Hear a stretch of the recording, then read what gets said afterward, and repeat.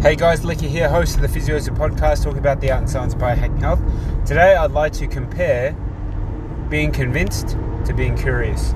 Now, in whatever stage of your life or whatever season that you're in, whether you're young and upstart, whether you're a young couple about to buy your first home, whether you're an established couple with young kids, or if you're a bit older, we all have different seasons in our lives, and regardless of what you're doing, sometimes you can frame things up where somebody needs to convince you to do something.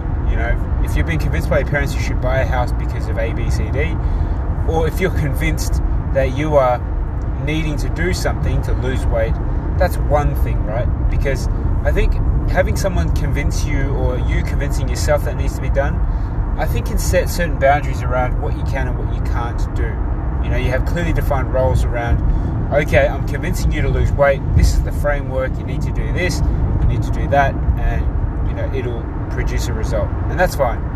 For other people though, myself included, sometimes the curiosity is the thing that allows you to move forward, because you don't have the predefined boundaries. The curiosity allows you to wander, taste like a buffet, and just tread along the edges carefully before you decide to venture further, or to retreat back and figure out the next best steps.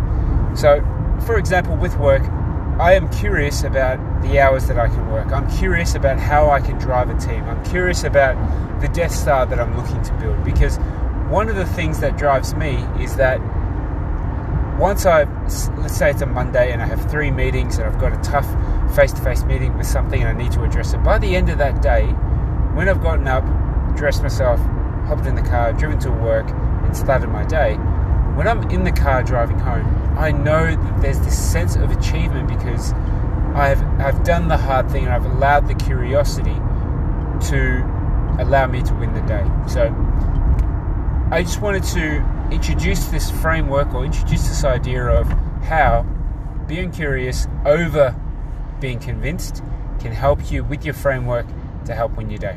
That's my Physiosis for today. I'll speak to you next time.